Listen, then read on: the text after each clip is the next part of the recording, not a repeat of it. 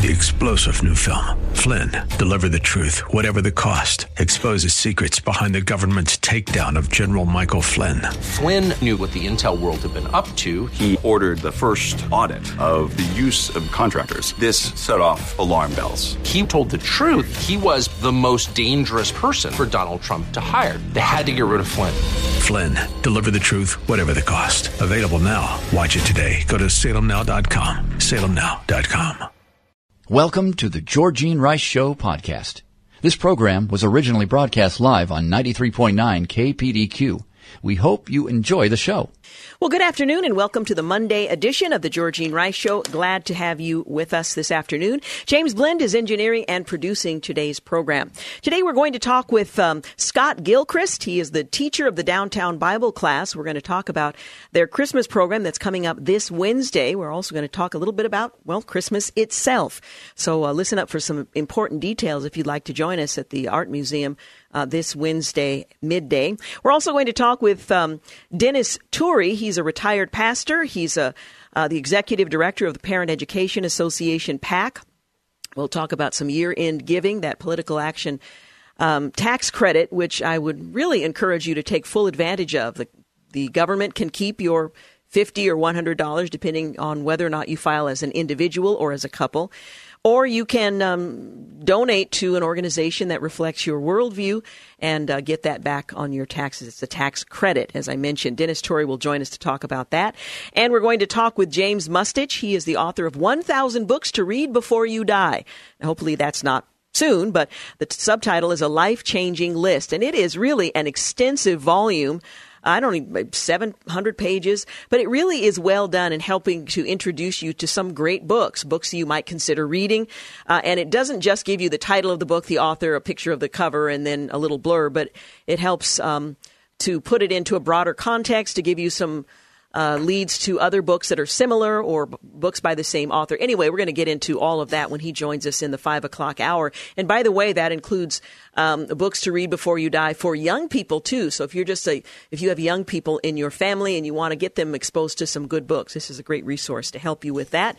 So it's a good resource for your own library or the library of those who are already avid readers or you'd like to encourage to become avid readers. So we're going to talk with him in the 5 o'clock hour. But first, a little bit of what's been developing in the news over the weekend and this morning. Fired FBI Director James Comey returned to Capitol Hill today for more testimony before House members. A deadline for a possible government shutdown on Friday looms as both White House and Democrats are both standing their ground in their dispute over funding for the president's border wall. Now, there was some whisper earlier today that they may have come up with a way to extend that timeline into the days ahead. We'll try to follow that story as it develops. And a top Republican predicts former Trump National Security Advisor Michael Flynn's conviction for lying to the FBI investigators will be tossed. It's a prediction, but is it an informed prediction? We'll take a look at that. In an interview with President Trump's attorney, Rudy Giuliani, he insisted the president would never sit down with special counsel Robert Mueller in the wake of allegations that Flynn was pressured into talking to the FBI without having a lawyer present. And President Trump wondered in a tweet over the weekend whether Saturday Night Live and NBC should be challenged in court after he was the focus of an SNL Christmas parody in which he apparently imagined himself not president, having lost, and what his life might have been like. And Catriona Gray of the Philippines is named Miss Universe in 2018, defeating contestants from 93 other countries for the crown in Bangkok, Thailand. James Blend was not in the running. Well, fired FBI Director James Comey returned to Capitol Hill today, further grilling behind closed doors about alleged political bias in the agency under his watch, especially in the wake of allegations that former Trump National Security Advisor Michael Flynn was pressured into answering questions without having legal representation. When he previously testified on December the 7th, the key focus of questioning from the lawmakers then was Comey's decision to draft the 2016 statement recommending against filing criminal charges in the Clinton email probe before the former Secretary of State was even interviewed, as well as the alleged political bias demonstrated in a slew of text messages and leaks by top FBI officials. And the Trump administration Sunday reaffirmed the president's insistence that he would allow a partial shutdown of the federal government if Congress does not provide $5 billion to build a wall along the U.S.-Mexico border, with senior advisor I'm not sure if it's Stephen or Stephen Miller calling it a fundamental issue. The Democrat Party has a simple choice. They can either choose to fight for America's working class or to promote illegal immigration. You can't do both, Miller said, speaking on CBS News' Face the Nation. When asked if the administration was willing to allow parts of the government to cease operation at midday Friday if the wall is not funded, Miller answered, "If it comes to that, absolutely." On NBC News, Meet the Press, Senate Minority Leader Chuck Schumer insisted that President Trump is not going to get the wall in any form. So the showdown is begun. A leading Republican is predicting that special counsel Robert Mueller's case against ex-National Security Advisor Michael Flynn will soon be thrown out of court. U.S. Representative Darrell Issa, speaking on Sunday Morning Futures on Fox News, said that the FBI had tricked Flynn into not having a lawyer and had improperly post-dated documents to morph them into critical evidence against him. I would not be surprised a bit if the conviction of Flynn is overturned because of the Justice Department and FBI's misconduct, and that, in fact, we go potentially all the way to the Supreme Court with new protections.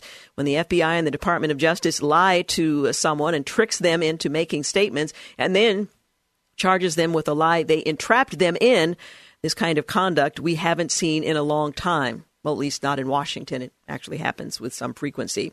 And Trump attorney Rudy Giuliani told Fox News Sunday that the president will sit down one-on-one with special counsel over his dead body amid bombshell new revelations in the false statements case against ex-National Security Advisor Michael Flynn. Yeah, good luck, Giuliani said, speaking to Fox News Sunday host Chris Wallace. After what they did to Flynn, the way they trapped him into perjury, well, Trump has already provided written responses to inquiries from the special counsel. In a spirited back and forth with Wallace, Giuliani also reiterated his claim that the president initially did not know about the hush money payments made to two women by former Trump attorney Michael Cohen. The prosecutors have allegedly constituted campaign finance violations. And there's still some debate on whether or not that it does, in fact, constitute a crime or a violation of campaign finance laws. And the president called for courts to test NBC and Saturday Night Live in a fiery tweet on Sunday that followed the show's final airing until after the holidays. SNL wrapped up a year of political humor directed at the Trump administration with a parody of the Christmas movie It's a Wonderful Life, in which it posited a world wherein Donald Trump, played by Alec Baldwin, was never elected president of the United States. The real President Trump responded Sunday morning by jabbing both the sketch show and NBC. He tweeted, "A real scandal is the one-sided coverage hour by hour of network like NBC and Democrat spin machine like Saturday Night Live. It is all nothing less than unfair news coverage and dim commercials. Should be tested in courts, can't be legal, ? Only defame and belittle collusion, ? Well, was it the lava walk that helped crown Catriona Gray of the Philippines as the new Miss Universe? Just one day before the final competition in Bangkok, Gray won praise from model Tyra Banks, who described a video of her runway walk during a preliminary competition. On Sunday, she, the 24-year-old, bested contestants from 93 other countries, including the United States, to capture the Miss Universe crown. The first runner-up was from South Africa, the third-place finisher from Venezuela. Gray, the winner, succeeds last year's winner from South Africa, for those of you who might actually care. And on this day in 2011, North Korean leader Kim Jong-un dies after more than a decade of iron rule. He was 69, according to official records, but some reports indicated he was 70. And on this day in 1975, Lynette Fromm is sentenced in Sacramento, California, to life in prison for her attempt on the life of President Gerald R. Ford. She is paroled in August of 2009. And on this day in 1944, the U.S. War Department announces it is ending its policy of excluding people of Japanese ancestry from the West Coast. And on this day in 1777, France recognizes America's independence from Britain. Well, the Affordable Care Act, also known as Obamacare, was struck down by a Texas judge on Friday. We'll tell you more about that when we come back from the break. You are listening to The Georgene Rice Show. You're listening to The Georgene Rice Show podcast. It's aired on 93.9 KPDQ. We're back. You're listening to The Georgene Rice Show. 21 minutes after 4 o'clock is our time. Coming up later this hour, we'll talk with Scott Gilchrist. He's the teacher of the Downtown Bible Class. We'll tell you about the upcoming Christmas Downtown Bible Class. That's this Wednesday. We'll also talk a little bit of, just Christmas. So stay with us. Scott Gilchrist coming in our next segment. Well, the Affordable Care Act, also known as Obamacare, was struck down by a Texas judge on Friday, a move that could suddenly disrupt the health insurance status of millions of Americans. The decision comes after 6 weeks of open enrollment for the program. Texas, along with 19 states, had argued to U.S. District Judge Reed O'Connor that they had been hurt by a jump in the amount of people utilizing state-backed insurance. When Congress cut the tax penalty from the program in 2017, the states claimed it essentially undercut the Supreme Court's reasoning to finding former President Barack Obama's signature legislation constitutional in 2012. The remainder of the ACA, the Affordable Care Act, is non-severable from the individual mandate, meaning that the act must be invalidated in whole, O'Connor wrote in a 55-page opinion, according to Bloomberg. O'Connor is a conservative Republican appointee who previously blocked other Obama-era policies. As I predicted all along, Obamacare has been struck down as an unconstitutional disaster, President Trump tweeted following that ruling. Now Congress must pass a strong law that provides great health care and protects pre-existing conditions. Mitch and Nancy get it done.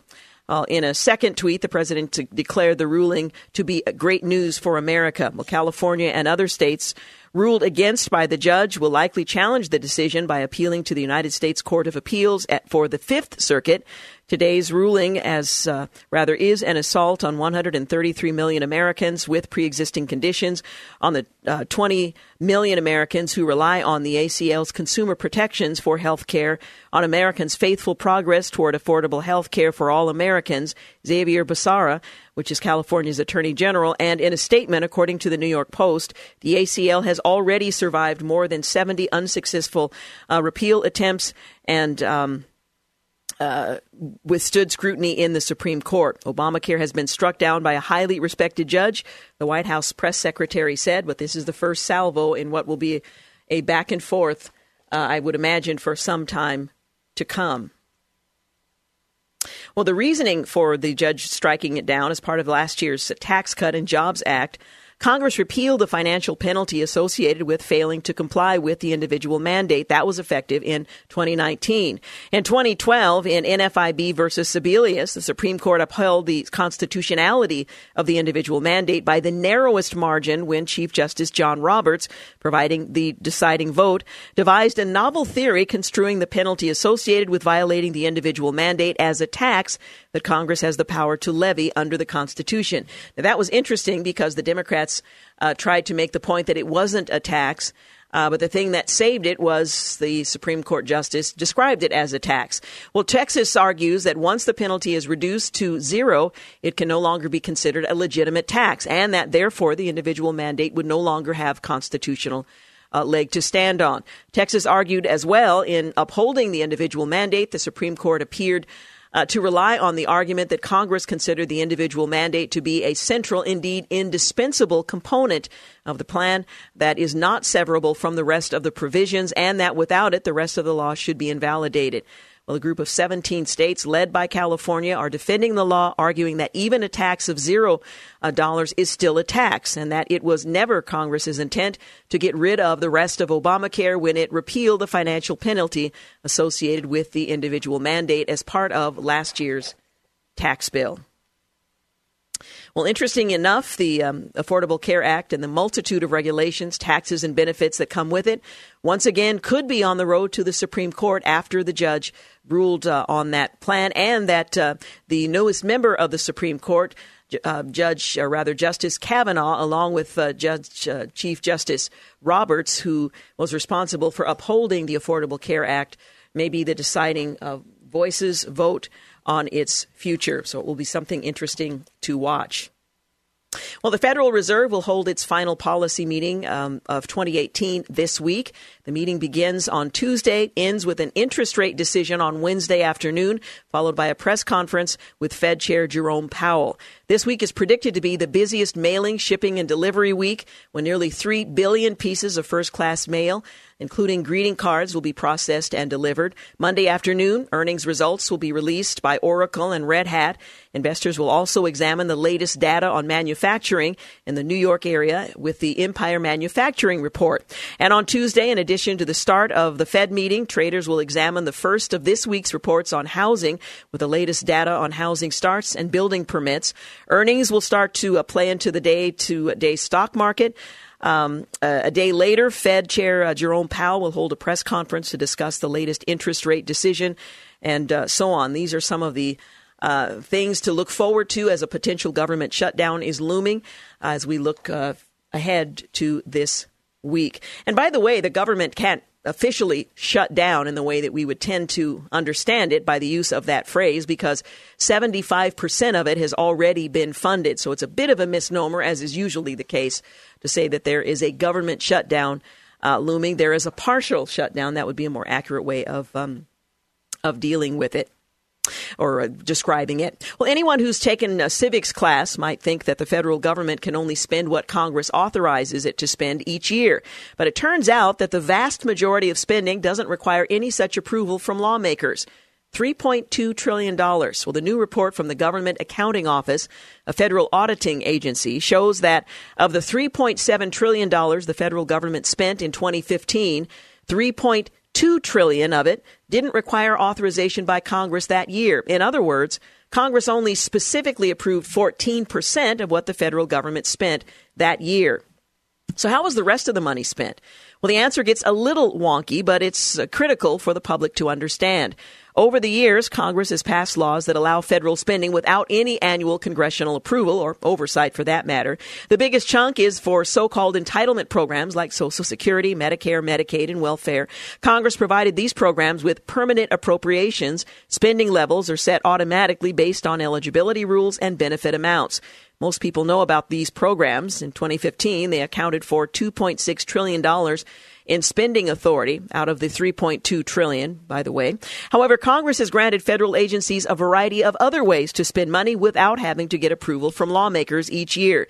As the General Accounting Office notes, these include contract authority, borrowing authority, and offsetting collections. Offsetting collections refers to fees, fines, charges for permits. Congress then lets the agency spend that money on their own.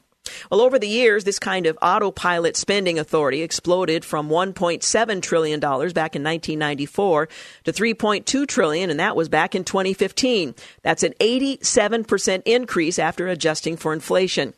Well, permanent appropriations on fund entitlements climbed 81% over those years, but offsetting collections rocketed up from 12%, or rather by 12%. In 2015, federal agencies spent more than $421 billion this way, and contract authority, by which Congress lets agencies under certain conditions spend money before Congress approves it, has climbed 166% to $165 billion. Well, the Government Accounting Office says that this federal spending authority is supposed to provide federal agencies with greater flexibility because they can run programs without having to wait for congressional approval each year. But is it irresponsible on the part of lawmakers? It really amounts to an abdication of responsibility on the part of elected officials. By putting more and more of the government on autopilot, lawmakers, both Republicans and Democrats, can wash their hands of most of the federal budget. Sure, Congress can change the rules to rein in entitlements, offsetting collections, and the like. But if it does nothing, the easiest road for lawmakers to take, the spending happens anyway. They're not held accountable for how it goes. Well, Congress may not have any incentive to change this, but certainly a businessman like President Trump can see that with deficits climbing back to $1 trillion and the national debt $22 trillion. This is no way for the federal government to do its business, or business as usual. All right, we're going to take a quick break. When we come back, we'll talk with Pastor Scott Gilchrist. You're listening to the Georgene Rice Show podcast. It's aired on 93.9 KPDQ. 36 minutes after 4 o'clock, you're listening to the Georgene Rice Show. Glad to have you with us, especially because Pastor Scott Gilchrist will be joining me in just a moment. Scott Gilchrist has been senior pastor at Southwest Bible Church in a suburb of Portland since 1979. He's a frequent speaker at conferences, has a passion to see God's Word taught and understood, and he does it so well. He's heard daily on the radio broadcast Downtown Bible Class, heard right here on KPDQ, and he teaches the the Bible to the business community in downtown Portland every week at the Portland Art Museum. He was awarded an honorary doctorate by Western Seminary in 2007, and I'm just delighted to welcome Scott Gilchrist back to the program. Merry Christmas, Scott Gilchrist. Thank you, Georgene. Merry Christmas to you. It's great to be with you. Thank you. Well, the Downtown Bible Class has an annual Christmas celebration, and that's coming up this Wednesday. And this gives folks who work in the downtown area an opportunity to take a break in the day and just enjoy a lunch and a great reflection on the Christmas story. Tell us about this year.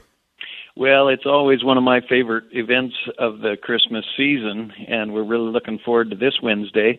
So thankful that you can be with us. We're looking forward to it. Forward to that. And but what we do is we'll have a nice luncheon in the grand ballroom of the Art Museum, and we'll have some beautiful Christmas music thanks to you and your sister Donna Stutzman. And then I'll give a brief message about why we celebrate Christmas, the birth of Christ himself. It's always fun to go to the Downtown Bible Class because these are people who are working in the area, take a break in the middle of the day, and it gives you an opportunity to get some great Bible teaching to encourage your work day, your work week, and to have some fellowship right in the middle of the heart of the city and in the middle of the day. Yeah, it really is. We do it, of course, year-round, every Wednesday, and it's really been neat to see how the Lord has blessed that time. It's a very non-stained glass atmosphere. It's just right there in the business district, and people come from all over the core of the business centers and just walk across to the Art Museum, and we gather banquet style with coffee and lunch. And we hold the program to 30 minutes from 12:15 to 12:45. And each week we get to celebrate Christ. And my goal is always to bring a clear Christ-centered message from the Scripture. But this Wednesday is going to be all the more fun because we're talking about the amazing birth of Christ and the amazing gift of God that He would see us in our plight and send His Son into this world to rescue us. And I love all the imagery. I can't say I love all of it, I guess. Much of it. But I love the lights and the joyous music, and so many of the Christmas carols state such great truth about the real reason we celebrate. So I do love this season, and I love that it gives us a chance to talk about the main reason we celebrate. Well, it really does present an opportunity to share the gospel when folks that we know may not be open to it during the rest of the year. Just about everybody celebrates Christmas, whether or not they have a real appreciation for its true meaning. But people are more open, I think, to hearing the Christmas story, even if they think it, at least initially, just the novelty of it, and it's part of the tradition of Christmas, but it does present a tremendous opportunity, which reminds me that for folks who live and work in the downtown area, this is an informal atmosphere. It's easy to bring friends and coworkers, and this might just be the right time to bring someone who otherwise you might feel would be a bit more reluctant to come. I thoroughly agree with you. It's just a setting where it's right in the business district, and people come and it's very easy to just come in and find a seat and just enjoy the beautiful music, a great lunch, and then about a 15-minute message where I just explain why we're celebrating and try to make it as clear as possible. And I find lots of people that don't really have any other contact with Christians find that a setting where they really do enjoy coming with a coworker or someone that they do business with. So it's a great setting that way. A great opportunity. And as we mentioned, lunch is provided, and you really do keep it to 30 minutes. I tell you, I keep my eye on the clock. Is Scott Gilchrist? Well, I know you're watching, so I'll be careful.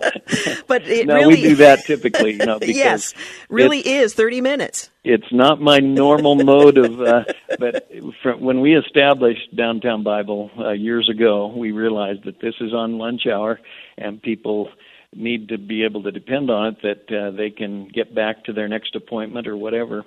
And because of that, business people find it a very refreshing opportunity in the middle of the work week and the middle of the day. Yeah, and we're emphasizing the Christmas program this Wednesday, 12:15 to 12:45. But as you pointed out, it's every week. Now, is there a break for Christmas week? We kid about it. We go 52 Wednesdays a year, but this year it'll be 51 because we're going to take a break on the 26th, the week right after, or the Wednesday right after Christmas.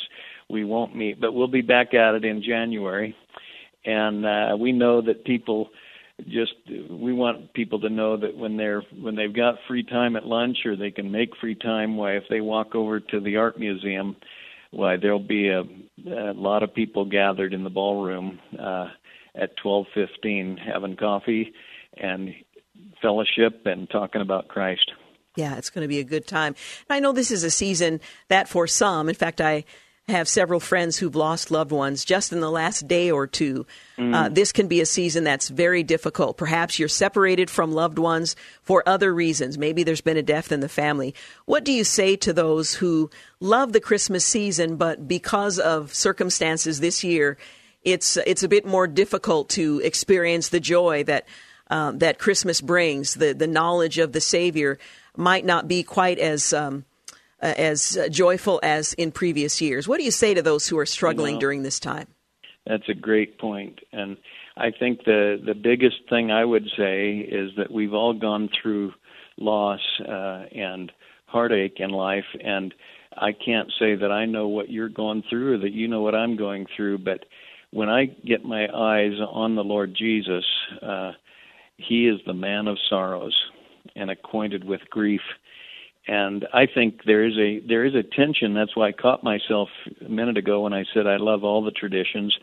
There is a bit of a tension sometimes between just the sentimentality of celebrating the perfect Christmas with the family gathered. And boy, it can be hard when the family can't get together, or one of the loved ones is missing, or you've lost them.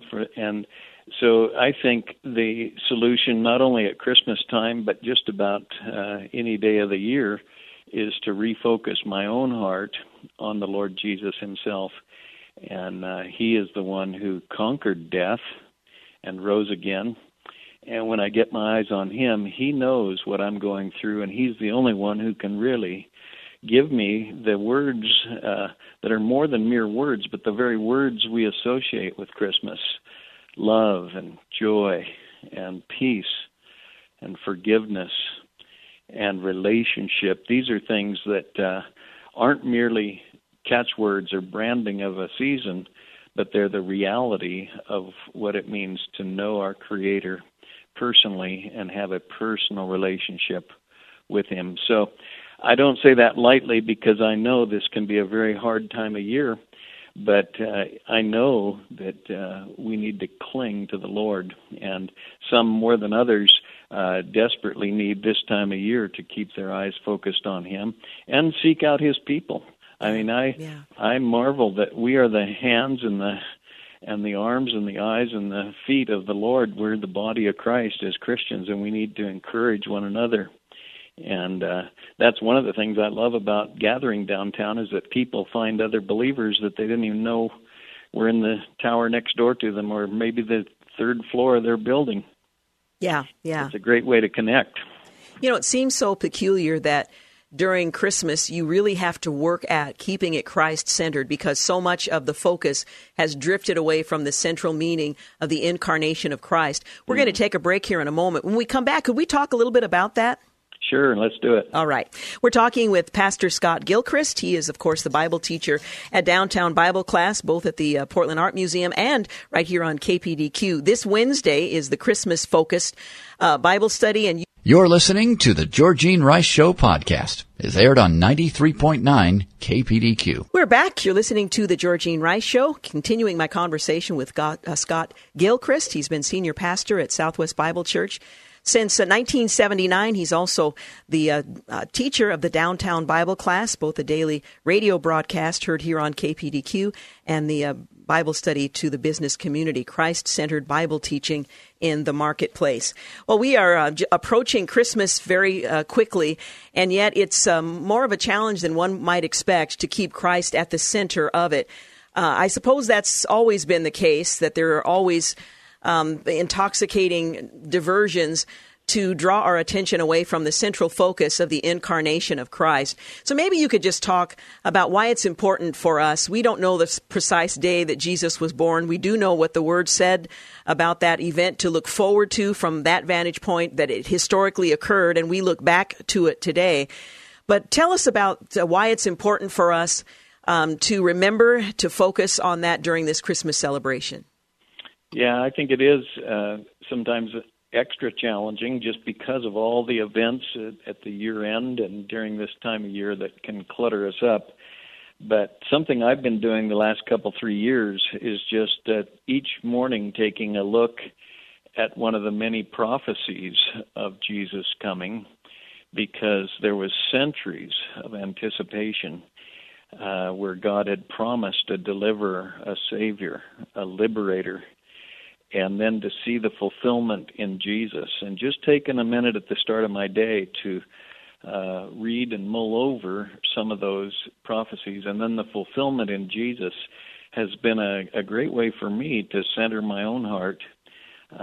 Even when you mentioned that before we went to commercial break, I thought of a prophecy regarding Jesus in the book of Isaiah where he says, encourage the exhausted. And strengthen the feeble. And I'm confident that there are those listening to us right now who are feeling exhausted or feeble or both. Yeah. And he says, encourage the exhausted, strengthen the feeble, say to those with palpitating heart, take courage, fear not. And he goes on and talks about the coming of Jesus and what he will do for us. And then you go to the New Testament and you see these people who were in the same kind of world we live in. They were facing challenges and there was a lot of heartache.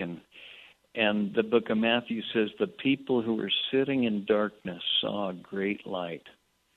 And in a world like ours where there's so many problems and so much darkness, really, it is so good to pause and remember him who came into the world and said, I am the light of the world. And he brings light into darkness. He calls us out of darkness into his light. And then we have the privilege of knowing our Creator and walking with him and looking forward to not the road ending, but because his birth always points toward his death and resurrection, why when you and I, as followers of Jesus, when we come to the end of this world, the end of our line here on earth, why he'll whisk us right into his presence where there will be no more sorrow, no more tears, and there will be joy unspeakable. And so I can't emphasize enough how important it is to keep our minds and our hearts fixed on these realities, because these things are true. Jesus, there's only one place in the New Testament where he actually said, for this I was born. And the Bible, the many places the Bible tells us why he was born, but Jesus himself only said it one time, and he said in John 18, actually right at the end of his life, he said, for this I was born, and for this I came into the world, to bear witness to the truth. And I've been mulling that one over because he is the truth. He said he was. And everything about him is true. He really does forgive sins. He really did die in my place. He really did rise again. And amazingly, it's true, he's really coming back again. I really enjoy thinking about contemplating that aspect of the whole story of the gospel, that it wasn't just that Jesus came initially in a manger, but that he, of course, lived a sinless life. He did precisely what he said he would do. He was crucified, died, rose again. but the prospect that he is coming back again at some point in the future, whether that's in my lifetime or some point in the future, that is exciting to me, that it's not just a Jesus who is remote and no longer here physically with us, but that I will see him again. I will see him, for me, the first time. He will be here again. Mm-hmm. And what an exciting part of the rest of the story. I think a lot of us are content to keep Jesus an infant in the manger without considering the whole of the story. Yeah, he was born a king, and he's coming back as king. And the same anticipation that people had for centuries that was fulfilled when he came, why that anticipation is building now as we wait for his return. And actually, many of the Christmas songwriters really captured both aspects of that in the music that we sometimes sing. Some of it's so familiar we forget that it's talking about both him coming as a babe and also coming in glory to rescue us and take us home. And I agree with you that there's nothing quite like remembering that. And a lot of the Christmas carols actually remind us of that. You know, joy to the world, the Lord is come, and there's going to no more let sorrows and sin infest the ground. You know, the kinds of lyrics of these songs are based right out of those Old Testament promises that he will come and deliver his people. And the good news is it's not just a single occasion on the calendar, the 25th of December, that we spend a lot of time anticipating, celebrating, and then looking back with maybe some regret or exhaustion. But it's a relationship he invites us to reconcile us with the Father through Jesus Christ. It's that walk that we can enjoy from that point moving forward until he does come again. That makes Christmas, I think, such a joy. It's not the the anticipation and then kind of the letdown following the season. It's just a reminder of the tremendous gifts that he has given us through his life and sacrifice and grace and mercy and the things that we enjoy when we have relationship with him. I came, he said, that they might have life. And it isn't just the fact that we get life from him, but we enjoy that life. And it's not a life without problems, but it's a life where he will never leave us. We get to walk with him through it. And as you said, celebrate it every day because it gets richer and richer. Even in this world, we find him to be everything he said he would be and more.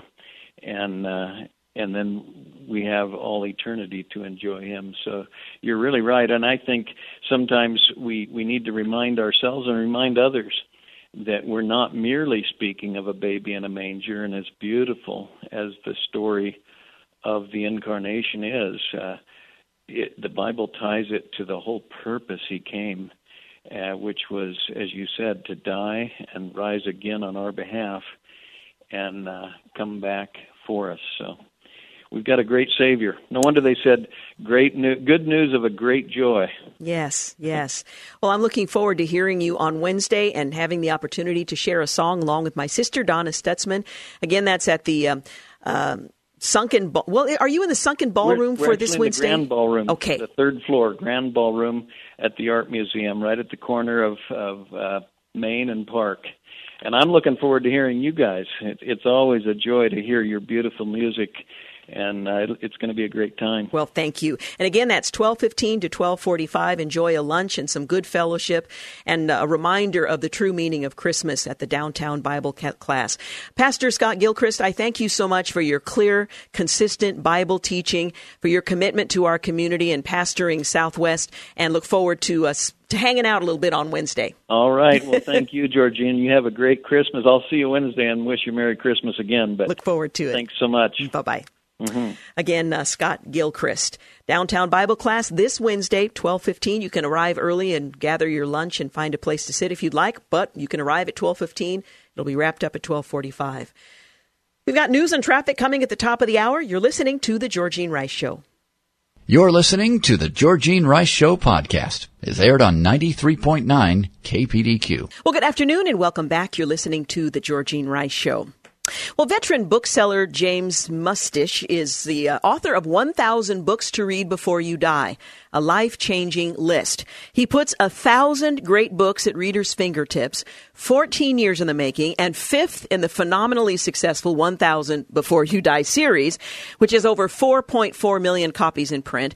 This compelling compendium of 1,000 noteworthy books to get lost in is essential reading for every book lover, and it saves you a lot of time trying to discover what may not be known. Well, readers like you and I will never again have to wonder what to read next. It is masterfully put together. It's a literary guide. It provides over 900 pages of notable books, including classic novels, beloved mysteries, children's books, poetry, memoirs, acclaimed contemporary fiction, seminal works of cultural criticism, and much more. The authors run the gamut. The list is not a canon or a prescriptive list. Rather, it's an invitation to explore. It's readable, it's entertaining, it's surprising and enlightening, organized A to Z by author and selection. It takes the reader on a roller coaster of entries and will keep you occupied for a long time, just sorting through what your options might be. Well, my guest is James Mustich. He began his career in bookselling at an independent bookstore in Briarcliff Manor, New York, in the early 1980s. In 1986, he co-founded the acclaimed book catalog, A Common Reader, and was its guiding force for 2 decades. He has subsequently worked as an editorial and product development executive in publishing industry. He lives with his wife, Margot, in Connecticut, but today we have him right here by phone and are delighted to welcome James Mustich. Thank you so much for joining us. Well, thank you so much for having me. Well, this is a volume that in and of itself could keep readers occupied for quite some time. First of all, let me commend you for making it available to those of us who are always looking for a great read. Well, thank you for that. It's my pleasure, and I think you're right that any reader would find hours and hours of diversion within the covers of my book because of the many books I talk about, but also then have really a lifetime's reading beyond it if they go and sample some of the books that I describe. Now, the title might lead our listener to believe that this is just a list of 1,000 books that they might want to consider reading, but it really is much more than that in terms of the depth and breadth of information you provide on each one. Sort of an option of going from one author whose book you mentioned to other books they've written. Now, I want to get into that in just a little bit, but I want to talk a little bit about you. You write in the introduction, titled In the Company of Books, that you caught the reading bug as a child from your mother, who is still, at 89, the most constant reader I know. Tell us a little bit of your background and how books became so important to you personally, and then making it possible for the rest of us to have a better appreciation of the options that are available today.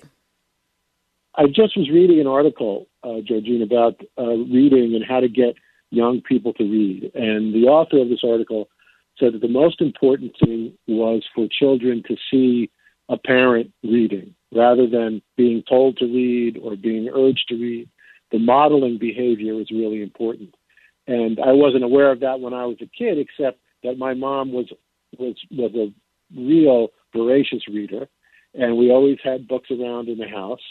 And one of her favorite pastimes was going to used book sales or going to libraries and bookstores, and I was happy to go with her. That's how I caught the bug from her advocacy for reading and for books. And she read a very wide range of subjects and style, and still today, as I mentioned, she's getting closer to 90 now since the time I wrote that, but she's still reading all the time. I was just shopping for her yesterday for some Christmas presents with some new books for her. Incredible. Well, I aspire to be your mother one day. In the book, you offer, and again, it's not just a dry read. Here's the title of the book. Here's who wrote it. Here's, the publisher and a brief explanation. You offer extensive illustrations, beautiful covers of the books, photos of the authors, illustrations, and so on.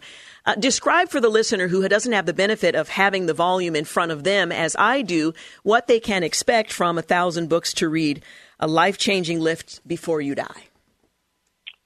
The book consists of 1,000 brief, informative, and I hope, and I believe, entertaining essays about all of the books I write about. The book covers everything from the Epic of Gilgamesh, which was written 4,000 years ago, to books that were just published last year. And in terms of age of readers, you could start with Goodnight Moon and go read your way all through life to old age, and C.S. Lewis's A Grief Observed. So it covers a lot of ground. It's every subject and style. The books I write about are about one half fiction and one half nonfiction. And in writing about them, I tried to be courteous to the reader in that I wanted to give the context for the book and the author, so that someone who may never have heard of this book before, or even if they had heard something about the book and the author, could be invited into the book by knowing a little bit more about the author, judiciously chosen facts and information. And then I try to talk about why the book is important and why you should read it. Because to me, the most important part of a recommendation of a book is when a fellow reader just says to you, you have to read this. Mm-hmm. And I wanted to get that kind of advocacy into the writing that I did. In addition to the essays about the books, each book that I write about has endnotes in which I give important dates when the book was originally published. I might recommend a translation if it's a work that was not written in English. I recommend movies, adaptations if they're good, and also audiobooks, performances that I think are equal to the book at hand. And then I recommend additional books by the author, other books on the same subject, and other books to try if you'd like that one. So all told, there's about 5,500 books recommended between the covers of mine. And let me just say something about, you mentioned the illustration, the design of the book, which I had nothing to do with except to applaud the designers, is beautiful. Yeah. Workman Publishing did a fantastic job. I remember the first day when I met the designer, she showed me the pages and the design that she had worked out. And I had been looking at this book for 14 years as just Word documents coming out of my home printer, and I wanted to cry. It was so beautiful. Yeah, yeah. I also like a section at the toward the end of the book, a miscellany of special lists, and you include things like read in a sitting. It includes, short titles, 12 books to read before you're 12, mind-expanding books, A Long Climb, but what of you? These are books that require a considerable investment of time, but they're worth the effort. Again, giving us a perspective and things to consider as we're weighing, okay, which book will I read next? Because there are so many titles floating around out there. To have some reference point is so incredibly helpful in determining what you're going to read next. Well, I'm glad you pointed out those lists, because that's a way to direct people to something they might be interested in without having to read through the whole book. And in fact, my ideal user of this book just opens it up anywhere and starts browsing around, much like a reader would do in a bookstore or in a library.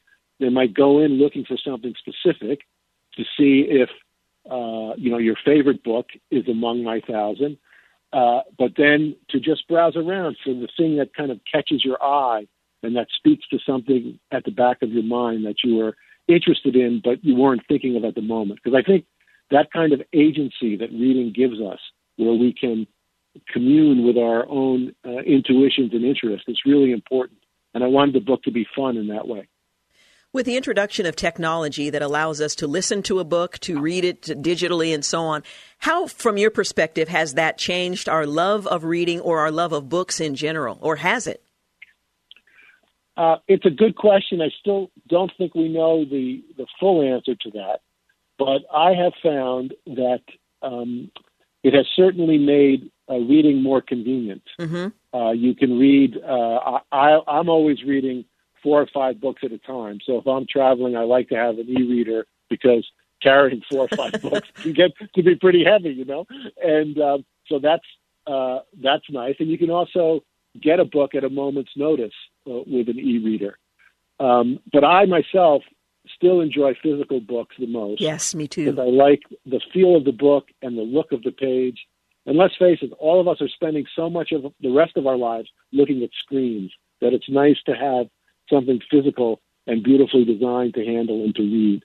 And I hope, in a larger way, I think that books are important, and reading deeply into stories or biographies, any kind of nonfiction, because that's where we kind of enrich the conversation that we have with ourselves. That's so important.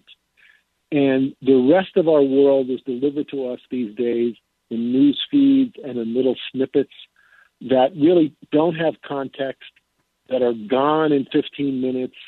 And the ability to kind of indulge your own train of thought, or to follow the train of thought of an author, really enriches our imaginations and I think our intelligence deeply.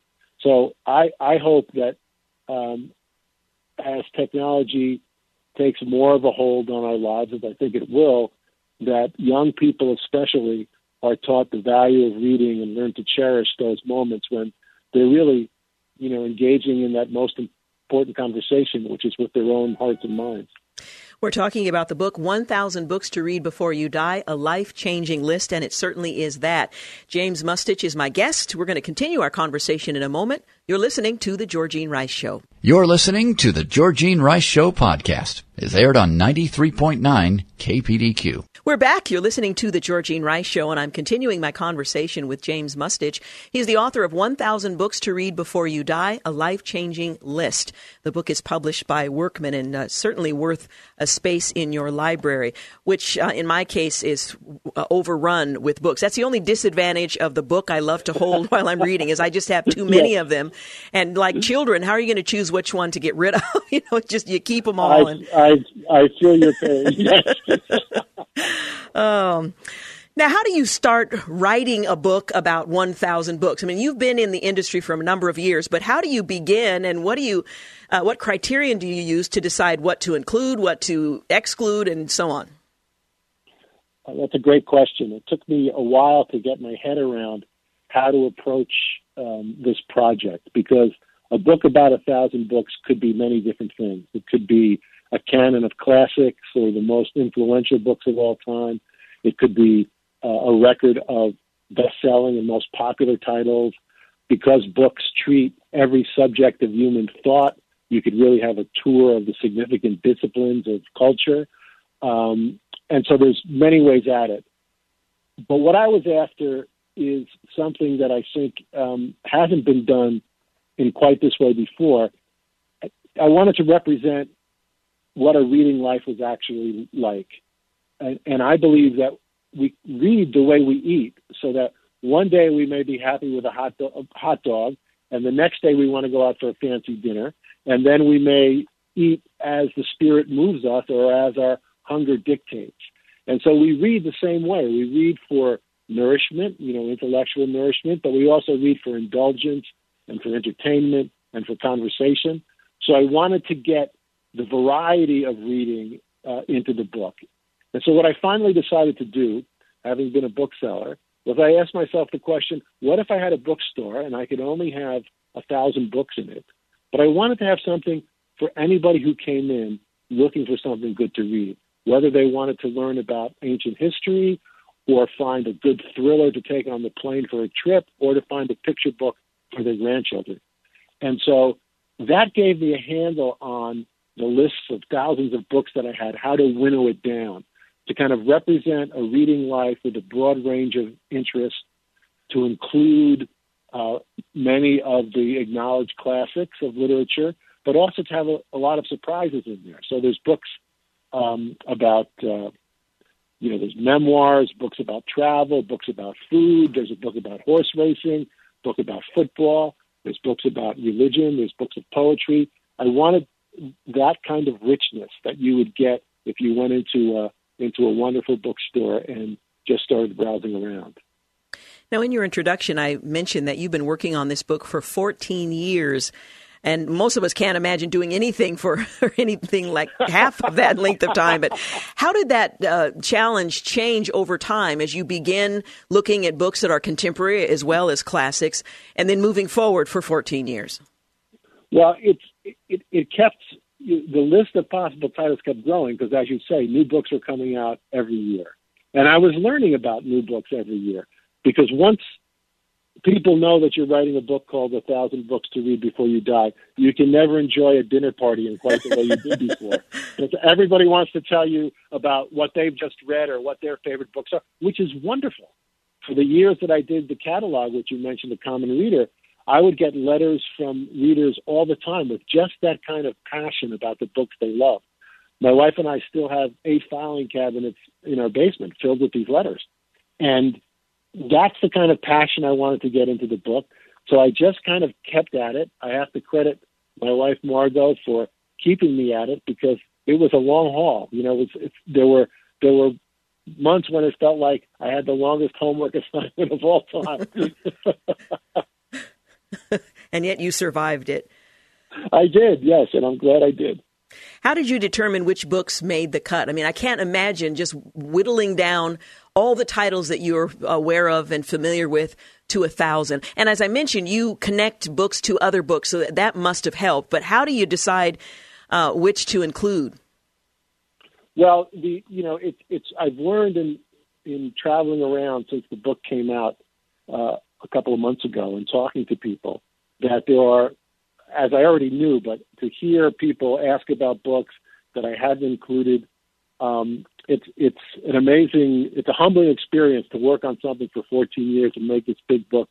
But there's a part of every day where somebody makes you feel like a slacker because you left something out that they love and that it's a great book. So I try to cover the ground of the classics and then the books that I had loved and the books that readers who'd loved passed on to me.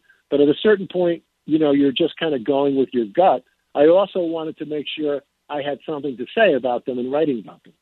And so it was a mix of all those factors that weighed into it. And I'm not quite sure it was as rigorous as it might have been, but I think the result is fun for the reader and will extend their horizons in the right way. Yeah, and I wanted to emphasize extending their horizons because it introduces maybe genres that the reader is not aware of, or authors or kind of pathways to take to discover books that are being written even as they're reading through this one. That will help to whet their appetite and satisfy their curiosity and need for another book. Did you have a chance to meet any of the authors included in the book? And if so, what was that like, either determining if they were going to be included or talking with them about the fact that they had been? Well, in my career in bookselling, I've had the good fortune of interviewing a good number of the authors in the book. Philip Roth and Richard Holmes, the great British biographer, Robert Caro, the American biographer, lots of great authors. But that was all while I was working on the book and before I could tell them that they were going to be in it. So I haven't had a chance yet to meet up with many of them to see how they feel about being included. I hope they'd be pleased and proud and that they'd be acknowledge that I had said some worthwhile things about them, but that remains to be seen. How many of the authors would you say you have met over the course of your career? Probably 2 or 3 dozen. 2 or 3 dozen? Yeah. Wow. Out of the, and so I've been blessed to have jobs in the book business, which allowed me to speak with them and to meet them. And that's always eye-opening to talk with an author, especially if you've had a long-standing relationship with his or her work. Yeah. Now, one of the things I mentioned earlier is the fact that you have books for children as well. I think sometimes parents struggle with, okay, which book should I introduce and encourage my son or daughter or grandchildren, for that matter, to read? So you include children's books as well, which I suppose is an introduction to the world of reading that one hopes children will translate into adulthood and being readers as well. How did you select the children's books, both classic and new? Well, again, books that I had loved from my old childhood, but mostly through the lens of reading with my daughters, who are both in their 20s now. But we as a family have read a lot of books together, listened to audiobooks all the time. So, and then just kind of observing their interests as they grew, and having been a bookseller and talked to parents about books that were important to their reading lives and their children's reading lives, I kind of put it together from all of that. It's for the kids' books. There's a lot of focus on the classics because there's a bookseller was once asked, recommending books to a grandmother had come into the store, and the grandmother said, I want some books for my new grandchild. Bookseller came back with a pile of books, and the grandmother said, but these are all old books. And the bookseller said, well, yes, madam, but the readers are always new. And so that's the way the great kids' books work. And especially for the youngest readers, the picture books. It's a picture book that, to be successful, has to be very smartly put together, because if a child loves the book, you as a parent are going to read it dozens and dozens and dozens of times, and it has to retain its freshness. Mm-hmm. And that's not easy to do. So I was looking for that kind of factor as well in recommending children's books. Well, the book is titled 1,000 Books to Read Before You Die, a life-changing list, and I appreciated the diversity of subjects and authors and periods and so on. Just an excellent book to have in your own library, but certainly one you might consider gifting the reader or the aspiring reader in your life as well. James Mustich, thank you so much for the book and for talking with us today. Thank you so much. I really enjoyed it. Appreciate it very much. Again, the book is published by Workman and is available in bookstores. Find a spot in my overcrowded library to include this one. I imagine myself retired, cuddled up in the winter with a blanket, a cup of something hot, probably tea, not much of a coffee drinker, and a good book. Maybe one I culled from this good book. All right, you're listening to The Georgene Rice Show. We're going to take a quick break, and we'll be back. You're listening to the Georgene Rice Show podcast. It's aired on 93.9 KPDQ. Well, good afternoon and welcome back. You're listening to the Georgene Rice Show. I am so delighted to have a friend in studio, Dennis Turry, who is the executive director of the Parents Education Association. He and it has written the Biblical Voter Guide for Oregon. His reputation in politics brought him to the honor of serving as the board member of the Oregon Family Council. He and his wife, Christine, live in Canby. They have 5 children, 8 grandchildren, which I'm certain is a joy. And we're here today to talk about PPAC, the Parents Education Association Political Action Committee. They're dedicated to transforming civil government through biblical truth. And this is an organization that has probably had more influence than most of you are aware of. And I'm delighted to talk a bit about the work and an opportunity to support that work moving forward and the publishing of their first ebook. So Dennis Turry, it's always a pleasure to have you. Thank you. Good to be here. Well, let's talk about the Parents Education Association, or PPAC, as those of us who are familiar know. For listeners who are unfamiliar, can you just give us a brief overview of the work? Sure. We began in 1983, and our big focus for the first few years was Christian education. So we were the ones that introduced and got passed the 1985 Homeschool Freedom Bill, when nobody thought we could do such a thing, and the Democrats were in control of the legislature. So that kind of was where we launched, and it remains one of our primary focuses. We're working on educational savings accounts legislation, and we're going to try to continue to protect private and home schools. I'm pretty sure that with the increased liberal control over the legislature, they're going to start targeting Christian education. And so that's an absolute bulwark for trying to maintain a Christian culture here. So that remains a focus for us. But after that, we got into ballot measure analysis from a biblical perspective. We've helped elect a lot of candidates over the years. We were part of the group that by 1994 had taken Republican control of both the Oregon House and Senate. And we've done these biblical ballot measure voters guides for years and years and years. And so over the years, we've accumulated a lot of them. And so we're now producing these ebooks that have the analysis of these various measures. And there's a way to search it topically. So if you want to know what we think, at least, the Bible says about taxation or education or whatever it is, there's a topical index, as well as a lot of other articles on Christian presuppositions for biblical government, that kind of stuff. That's kind of an overview, and we continue to work with a lot of other organizations, as you know. Mm-hmm. We're part of the Oregon Liberty Alliance. We put on the Freedom Rally every February, and had a lot of fun bringing good speakers to Oregon for that. And we work with these other groups targeting particular candidate races, either in primaries or the general election. So we're very specific in our focus. Finally, we've made a few little inroads into trying to analyze judicial candidates. That's very difficult. But we're kind of committed, to legislative candidates, judicial candidates, and ballot measures or laws.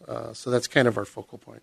I so appreciate the work that you do because you bring a biblical focus to the questions that we as responsible citizens are called upon to weigh in on. And oftentimes it's a challenge to hear competing explanations of a thing, whether that's a candidate or a measure or so on. What does the Scripture have to say about this? And it's not always apparent to the average follower of Jesus whether or not the Scripture speaks to a thing, and if so, what does the Bible teach? And so you give us biblical focus so that as we're preparing to be men and women of faith who live out our faith, even as we're exercising our freedom to vote, to do so in a way that's consistent with a biblical worldview. So I so appreciate your work and a thoughtful and a biblical approach to these subjects that we confront on a regular basis. No, thank you very much. You know, it's really hard to do, not because you can't study. I can study and do all that sort of stuff. But here's the problem, Georgine, and I've realized this more and more.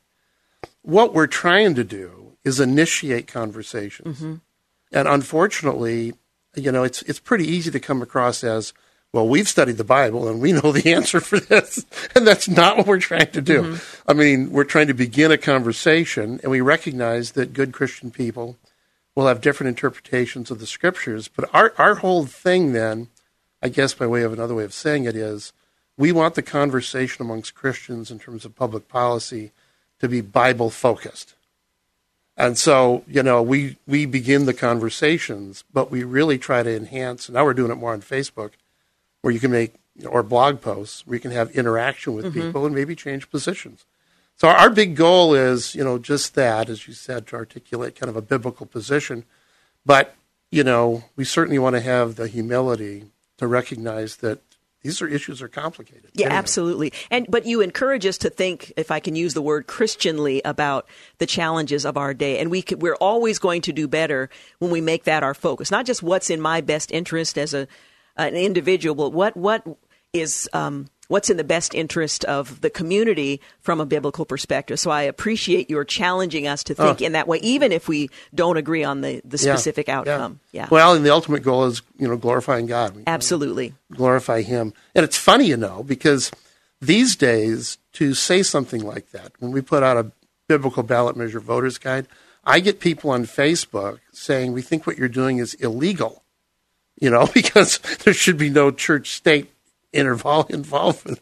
Huh. It's really odd. I mean, people don't know their history anymore. Education has become quite bad, I think, historically. I mean, in terms of teaching American history. Yes. This country, I'm listening to a book now on John Marshall, mm-hmm. One of the first Supreme Court justices. And the title of the book is The Man Who Made the Supreme Court. And it's fascinating to think about how difficult it was for the country to form laws. I mean, what do? You've broken away from England. And as you probably know, Blackstone's Commentaries on the English Common Law was a tremendous text for beginning to build American law. Maybe you didn't know this. I didn't know it. But Charles Finney, and we can agree or disagree on how good we think Finney was, but Finney, before he was a minister, was an attorney. And it was in his reading of Blackstone's Commentaries and all the scripture citations in Blackstone's Commentaries on the common law, that's what brought Finney to faith. That's what made a Christian out of him. I did not know that. Yeah. Isn't that fascinating? It is fascinating, which reminds us, you know, don't underestimate the value of a Christian perspective being expressed in different forums that might have an influence. Yes. Now, we're talking about the Parents Education Association Political Action Committee that gives you the opportunity to extend influence into our community. This is a season in which we have until the first of the new year to make political donation at no cost, which doesn't sound quite right, but it is correct. We can, as an individual, make a contribution of $50 or as a couple $100. And we get that money essentially back from our taxes. I'm not explaining it very well, but one of the things I want to emphasize is the need for funding moving forward and the great opportunity that we have to take advantage of that political tax credit. Yeah. Yes. It's a direct dollar-for-dollar tax credit. It's not a deduction. Whether you itemize deductions or not, you still get the credit. So anybody that pays Oregon state taxes can get that money back on their tax return if they donate to a political group by the end of the year. So, it's a tremendous Christian stewardship opportunity.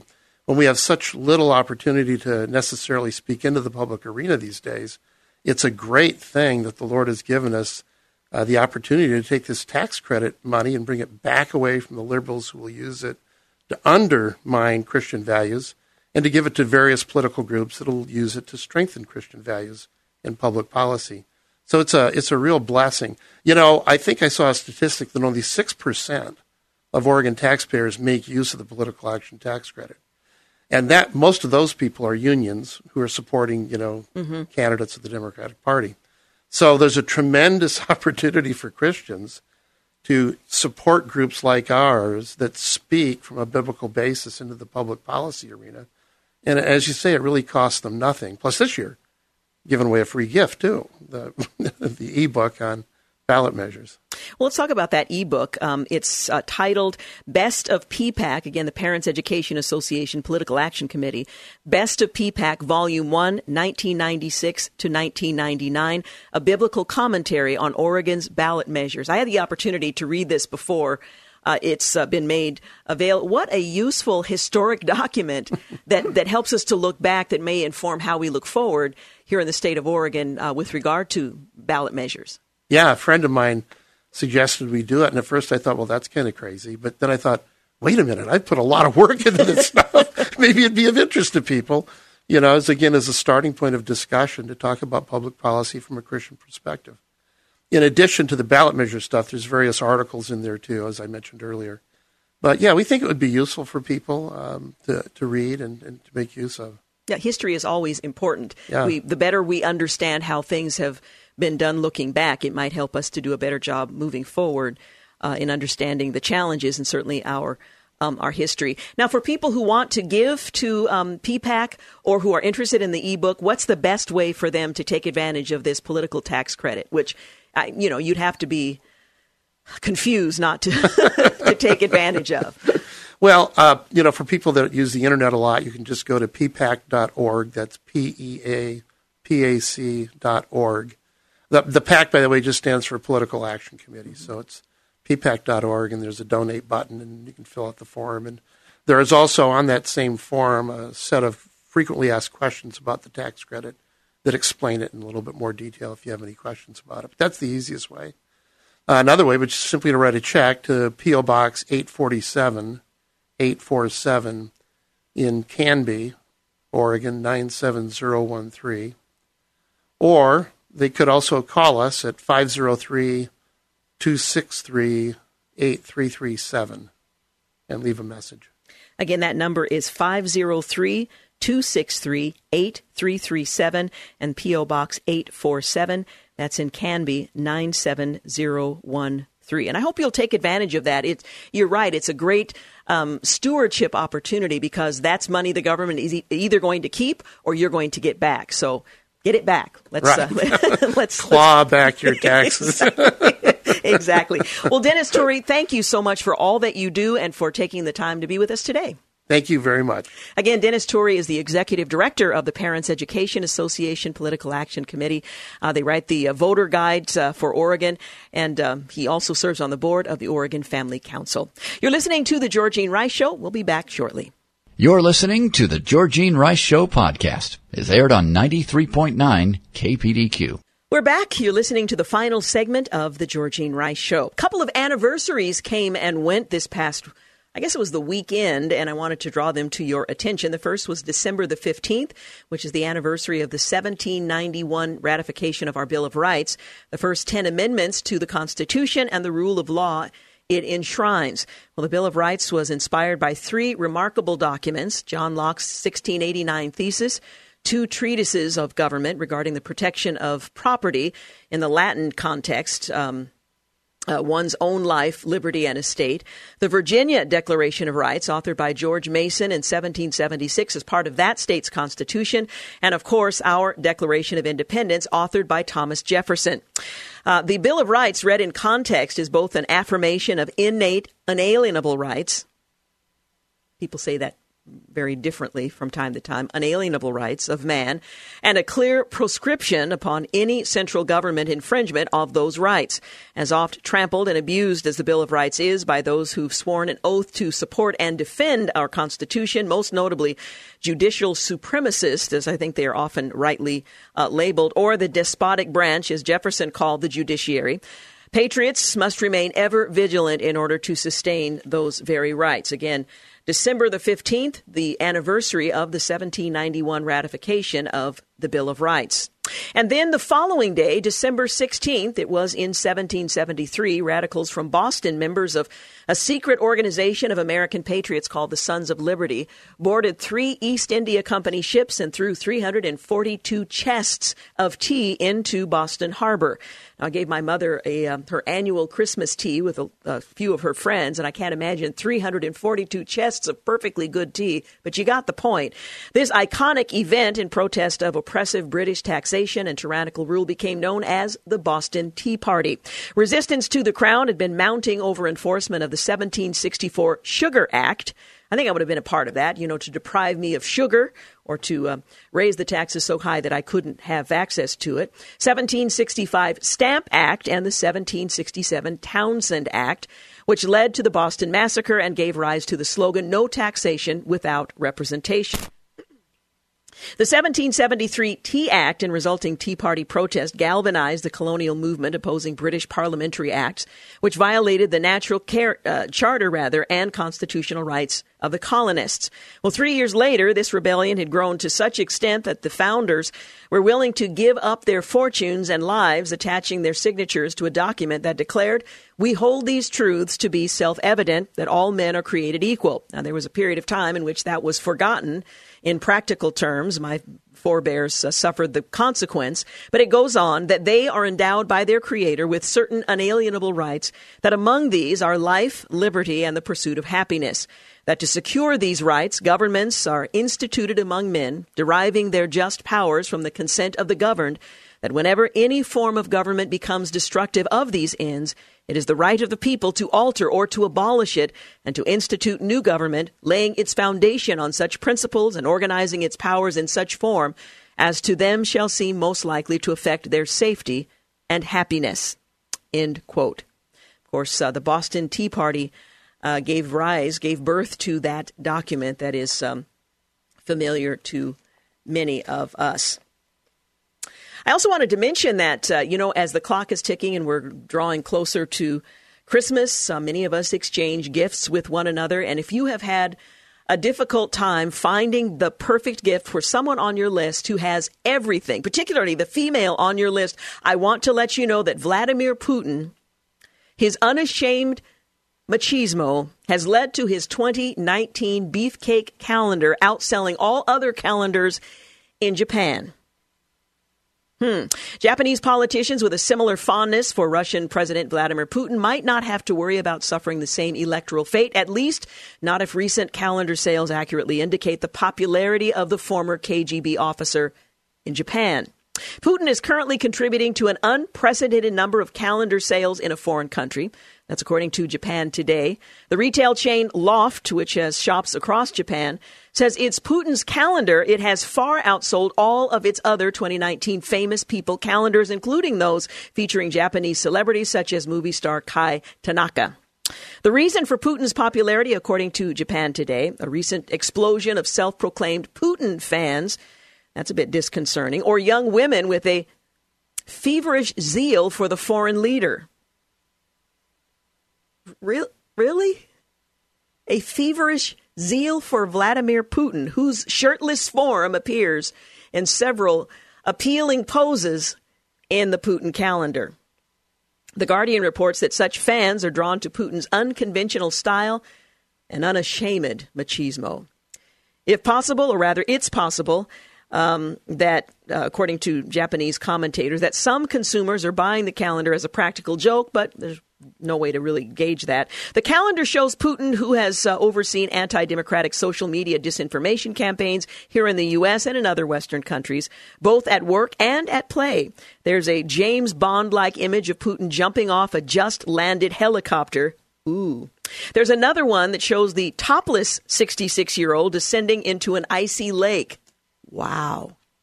Putin watchers believe the Russian leader regularly orders the murder of his critics. Last year, the Washington Post listed 10 outspoken critics of Putin who were killed or died mysteriously since 2003. Now, that's not to pressure you into buying the calendar. There's no evidence to suggest that those who decline to purchase the calendar will simply vanish or find themselves in a hospital.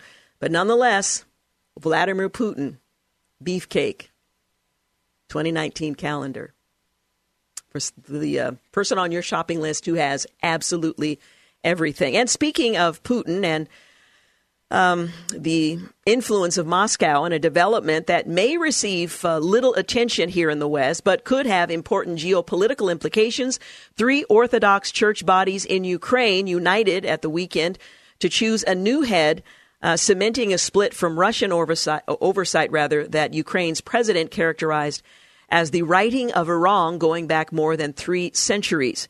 In the face of resistance from the head of the Russian Orthodox Church in Moscow, Patriarch Kirill, who's viewed as close to President Vladimir Putin, most likely with his shirt on, the separate Ukrainian bodies joined to form the Orthodox Church of Ukraine.